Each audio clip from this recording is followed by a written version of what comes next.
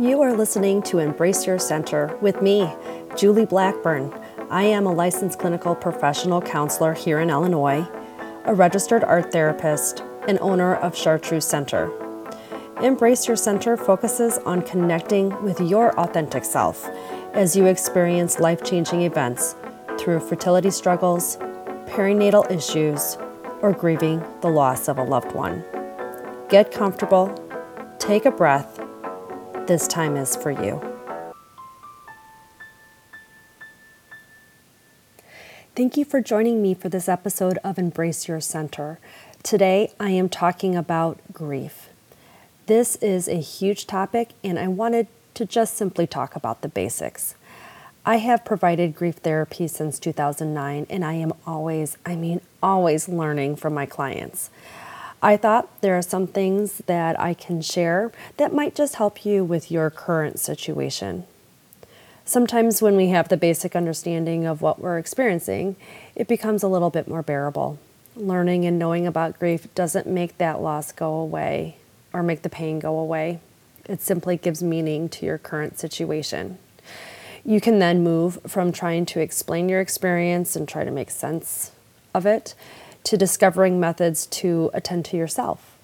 Really then using your resources to help you because you can identify the root of the issue you're facing. I'm not going to bore you with multiple theories. I'm only going to focus on one in order to provide a framework for the grief experience. I really like William Worden's tasks of mourning or tasks of grief. It's simple to understand, whereas there's only 4 tasks, and it really makes sense. The tasks of grief were created with bereavement as the focus. These tasks, though, can be applied to life situations, to all sorts of losses in addition to bereavement. You'll really be able to see yourself in a specific task once you understand it. So here are Worden's tasks of grief. The first task is recognizing the loss has occurred. Sometimes we live in a haze or disbelief that life has changed. This may be only momentarily, or this may take quite some time, even to the point of a delayed grief response. Either way, this task occurs. Think of a time when you said to yourself, "This isn't happening," or "I'm dreaming," or better yet, you make up lies or tell yourself stories about how things are still the same. You want it to not be real, and unfortunately, the loss has occurred. Some folks reference that inability to recognize the loss as denial or avoidance. Sometimes those defense mechanisms are at work, and sometimes we are just processing the loss in the bits and pieces that we can. In the case of secondary losses, which is losses that occur after a primary or initial loss, you may not know the magnitude of how your life is impacted until you reach certain times of the year or milestones in your life. Secondary losses can take time, and that is really a topic for a whole nother podcast. So we will definitely visit that in another episode. The second task is to experience the pain of the grief. This task gives you permission to feel and to acknowledge the intense emotions that are inside you. That emotional pain is real and it is exhausting. These emotions can be as powerful as a tornado and disorient and overwhelm a person. Other times, the experience can be more like waves that oscillate between high and low tides or even change moment to moment, just like waves that meet the sand. In new grief, even moment to moment emotion shifts can be intense. It's such a strange and unusual feeling to be so aware of that emotional energy within you. This is where folks generally reach out and call for counseling or help. Most of my clients are looking for that quick fix to the emotional pain, or what is the lesson plan to move on from those intense emotions. Once this task is better understood and you begin to better understand your grief indicators, this task becomes much more manageable. Unfortunately, there is no getting around this task, and this is more of a move through. This is not a move on. This is a move through. The third task is to adjust to the environment in which the deceased or the loss is missing. When we are talking about other life losses, I have easily framed this task as adjusting to your new life. This task is chock full of things to do. It is a very active task of adjusting. Now, let's be real here. Who really wants to adjust to a life situation that you didn't choose for yourself? You didn't choose to lose a loved one, or you didn't choose to have a health condition, or you didn't choose whatever limits you are now living with now that your life has changed. You know, the good news in this task is that you have overcome changes in the past. You do have strengths and the ability to learn and grow. Many clients reference this as a feeling like a teenager. You have some knowledge. You are trying things on your own or differently, and your confidence is reemerging. This task does not happen overnight either. It takes insight and awareness to all the different aspects of your life that are now impacted due to this loss or life change. Directly after a death, there are specific legal and business that needs tending to. When you learn of a health challenge, there are tests and information gathering that occurs. Then the emotional pain tends to cloud your focus. It may take months to get back into any type of rhythm of life. I want to assure you that this is normal, even though you want this process to move more quickly. Take your time and pay attention to what works for you. This is truly a trial and error time frame full of redefining roles, examining relationships, testing your limits, accepting help in a way that is comfortable for you, and learning new things. Think about a time when you were going to a new school, maybe college or even high school, or a new job, and how uncomfortable you felt not knowing where to go or feeling like you didn't fit in, even if you knew some or all of the people there. Eventually, it got easier. You made it through then, and you will make it through again. Just like that new school or new job, surviving grief is going to take some risks, discomfort, finding true friendships, and developing your confidence again. They may be completely different situations, but you can take that internal strength and you can apply it to this situation too. Additionally, this is such an abstract and existential task. This is a tough task to grasp for my concrete thinkers out there. So let's break this down. In this task, we adjust to a new relationship with what is lost as well, trying to stay connected to the loss in a meaningful way. Is that a spiritual connection for you? Is it a relationship based on memories? Is it a love only you know and you want to share it with the world? Your heart has a special spot that will always hold what was lost. It's important to define a new relationship with that loss as you continue to heal.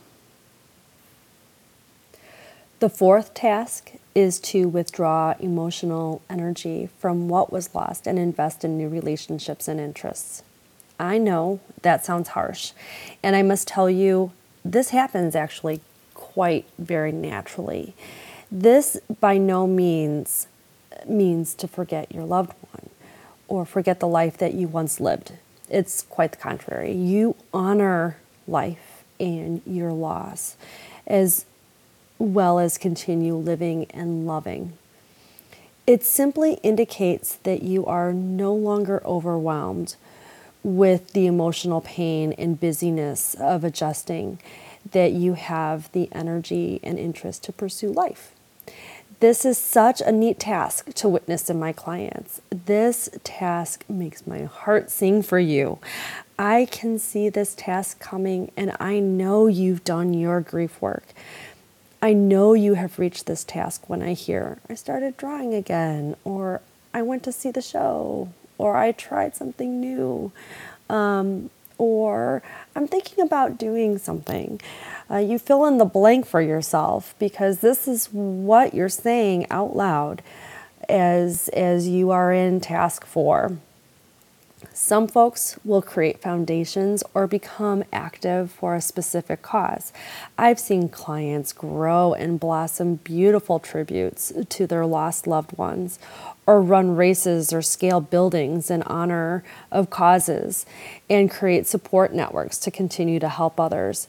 This is really quite a beautiful task. Sometimes there are struggles with this task because it is an indicator that life is continuing and life did, in fact, change. Something to think about, though, is your pain is not your love that you had. Your pain is not the dream that you dreamt for years. That pain is the grief. It's the loss. There are choices in the third task, the adjustment task, as to how you will acclimate to a new way of living. Some folks can only connect through that pain, and they find ways to explore life and live with that pain. For those folks, task 4 of reconnecting with life still occurs. Now, I want you to just think, though, after hearing about these tasks of grief, the idea isn't that you're not going to have pains and you're not going to feel emotions about these losses. You will. It's the idea that you have a framework now for you to better understand them. I hope you've been able to see yourself in some of the information I've already shared. Worden has written books about his tasks of grief, tasks of mourning. I encourage you to do a web search regarding Worden, and you will find YouTube videos and many clinicians and hospices talking about his work. He has definitely contributed to our understanding of grief. So you've been given the theory, and I'm sure you're wondering, what does that really mean for you in your life? So let's talk about that. All too often, folks are rushing through their grief by well-meaning family, friends, or neighbors, coworkers. It's important for you to have a framework for your experience to understand that this does not happen all within the 3 bereavement days you get off of work or within the first year of adjusting. Grief is a process. Let me say that again. Grief is a process. It is a process that you are going to be exploring over and over again. And really, this is a good thing. When I was growing up, I remember going to visitations with my parents. My family was very open about the life cycle of animals and critters that we had as pets. Most importantly was the storytelling. My family loves to talk about those that lived before me or continue to tell stories of the events that have made our family our family.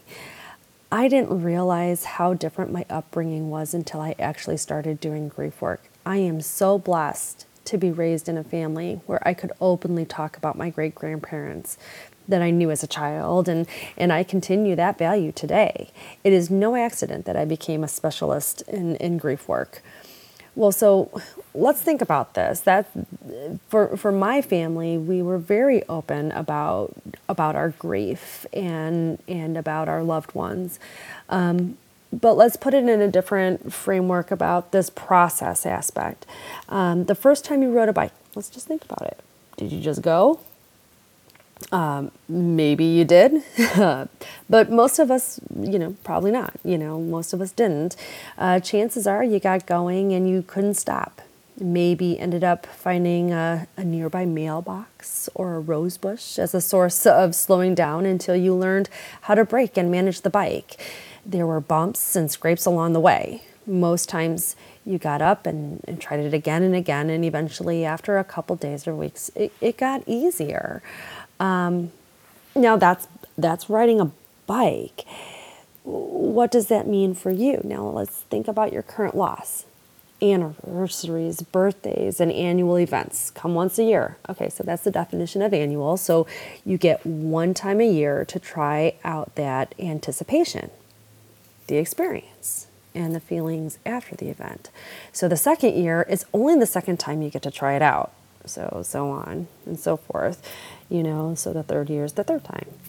Now, some folks are actually really great at insight and the ability to recognize their own patterns. So I'm going to encourage you to think about that for yourself. So for example, after a couple events, you start to notice somewhat of a pattern. So maybe anticipation generally starts a week or so before the event.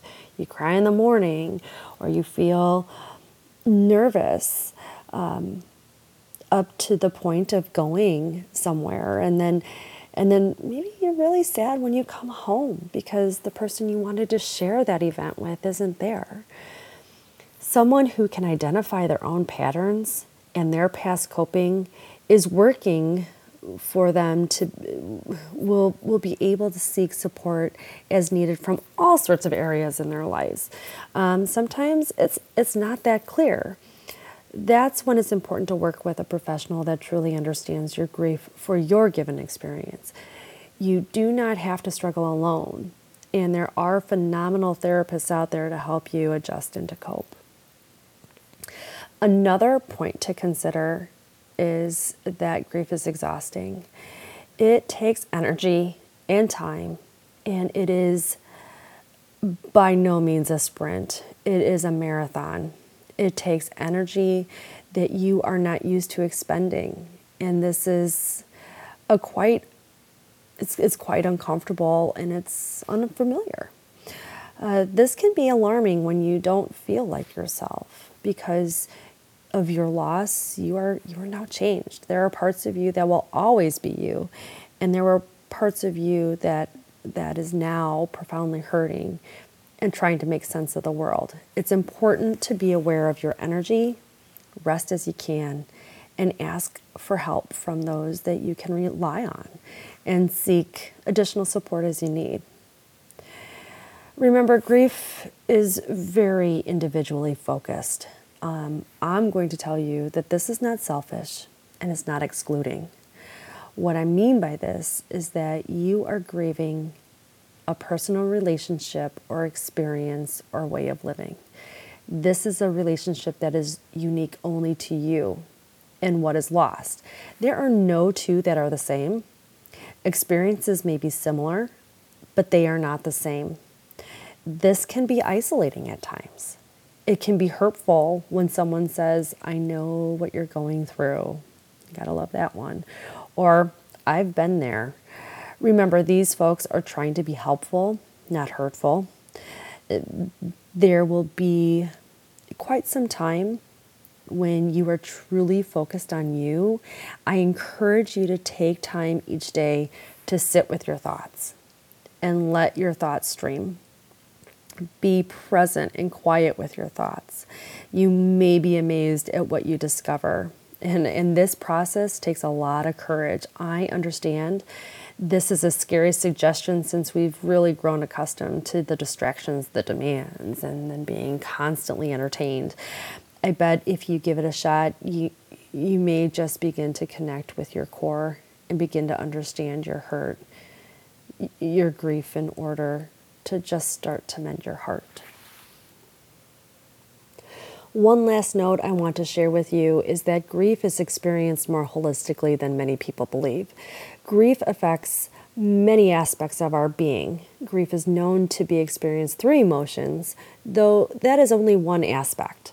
It also impacts our mental state, meaning your concentration, your memory, your creativity, why you just walked into a room and you can't recall why on earth you are there. Grief can be experienced physically through frequent colds or headaches, stomach aches, those annoying eye twitches, or overall fatigue. It can affect your spirituality. Maybe you feel the need to prove yourself, or you question your worth, or you're in conflict with your faith. Grief can also affect your relationships. You may isolate or lash out at others, or maybe you just don't know how to relate to others now.